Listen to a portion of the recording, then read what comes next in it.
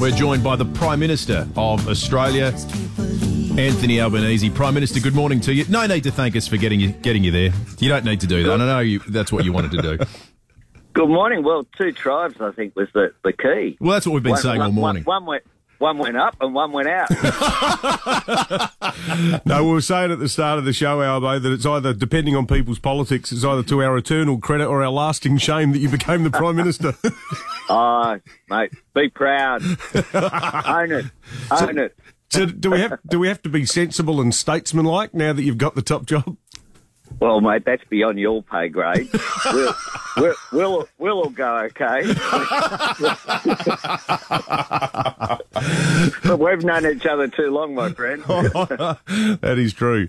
Does it feel a bit sort of, do you have to pinch yourself? 2.5 weeks ago, you were the leader of the opposition, and here you are, talks in Pacific Island nations about regional security, being handed the budget papers, trying to wrap your head around what's going on with the state of the economy at times of, unprecedented uncertainty internationally. It must be quite daunting, in all honesty, mustn't it? Of course it is, and I hope it always feels that way. I don't want to ever take the responsibility that I've been given by the Australian people for granted. I'm talking to you now, flying about to fly out of Canberra, driving in C1 with the flag on the car. It is very daunting, and there are moments where I pinch myself, but I'm really looking forward to the challenge. I think we've begun. No one can say we didn't hit the ground running.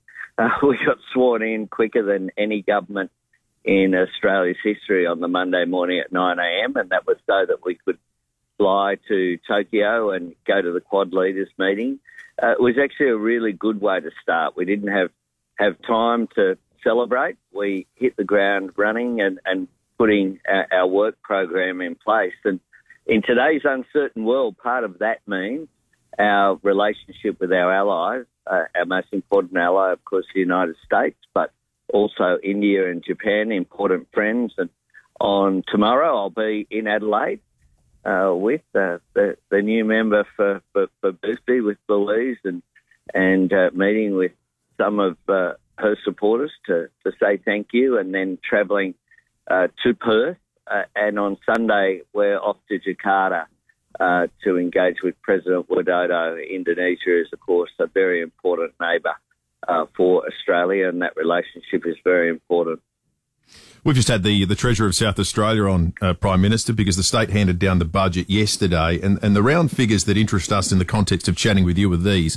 The surplus was somewhere in the order of $230 million, and as of next year, with the GST carve-up, we'll lose $290 million worth of GST revenue. So you can quickly see how things can get into trouble quickly. You contrast that with the West Australian government that just recorded a surplus just shy of $6 billion.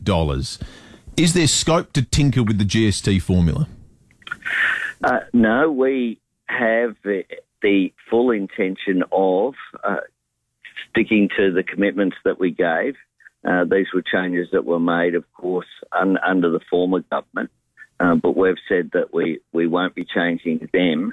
But what we will do is sit down and work constructively with the Malinowskis government. We had important announcements during the election campaign, including on capital funding for the hospital there, and we'll continue to work with Mally and indeed with Stephen Mulligan and the rest of the South Australian government.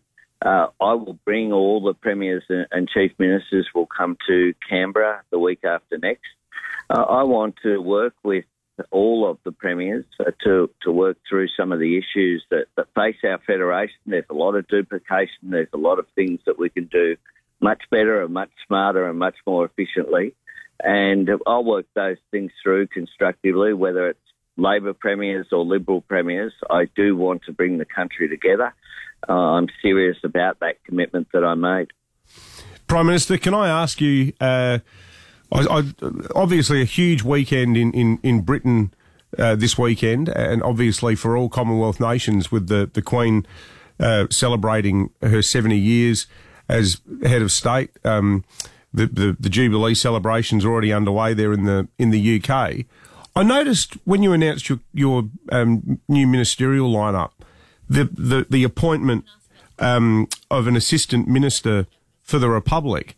Can I ask you, what is Labor's thinking around the timing of the Republic? Because it didn't strike me as something that was front and centre or even remotely an issue, frankly, during the campaign. And also, more importantly, shouldn't we concentrate on building a consensus around the Uluru Statement first and trying to get the voice up before we muddy the waters with a Republican push? Yes, that's exactly my position. And we will, I've said very clearly this term, our priority is absolutely the Uluru Statement from the Heart and working with business, working across the Parliament to make sure that we get that constitutional change. But the Republic, I am a Republican, as is the Labor Party platform, but that doesn't mean that you can't respect the extraordinary 70 years of service that Queen Elizabeth II has given to Australia and to the Commonwealth as our head of state. And last night, around the world, there were flames lit in honour of Queen Elizabeth. I will be back in Canberra tomorrow.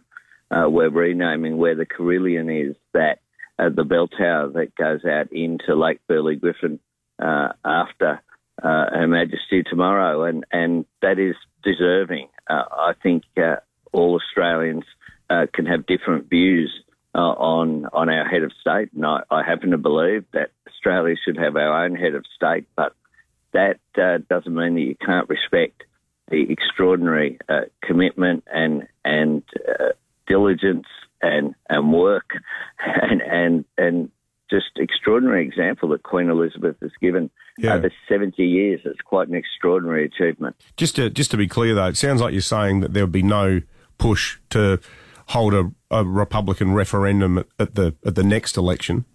This term, that's exactly right. Mm-hmm. And I made that clear during the election campaign what our priority was. We had a shadow minister, for a shadow assistant minister for the Republic. I maintained that position. That's in the Labor Party platform. And these are long-term questions that we'll need to consider over a long period of time. But it's now 5 years since the Uluru Statement from the Heart, a generous reaching out to non-Indigenous Australians, a hand of friendship that should be shaken, in my view, and needs to be done this term. It's not a third chamber. It's just a matter of good manners, that where an area affects Indigenous people, whether it's health or education or housing, then they should be consulted. Prime Minister, your government has begun a review into Australia's defence acquisitions programs and posture. Wondering whether that includes a reassessment of the nuclear submarine program, including the model of submarine that gets built and, parochially, where it gets built. No, well, the model, of course, is under consideration in terms of the UK option or the US option, and that's to report down the track. There was an 18-month time frame of that. We want to maximise Australian input, and we particularly know that South Australia wants to and should receive maximum benefit from that construction. The nuclear option is the right option for Australia.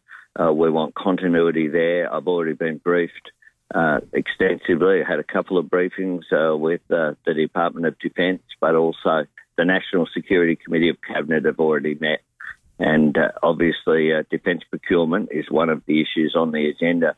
What we need to do more of is actually produce defence capability. There's been a lot of defence announcements, but not much capability added to under the former government. We want to make sure that we deal with the challenges that we face in our region.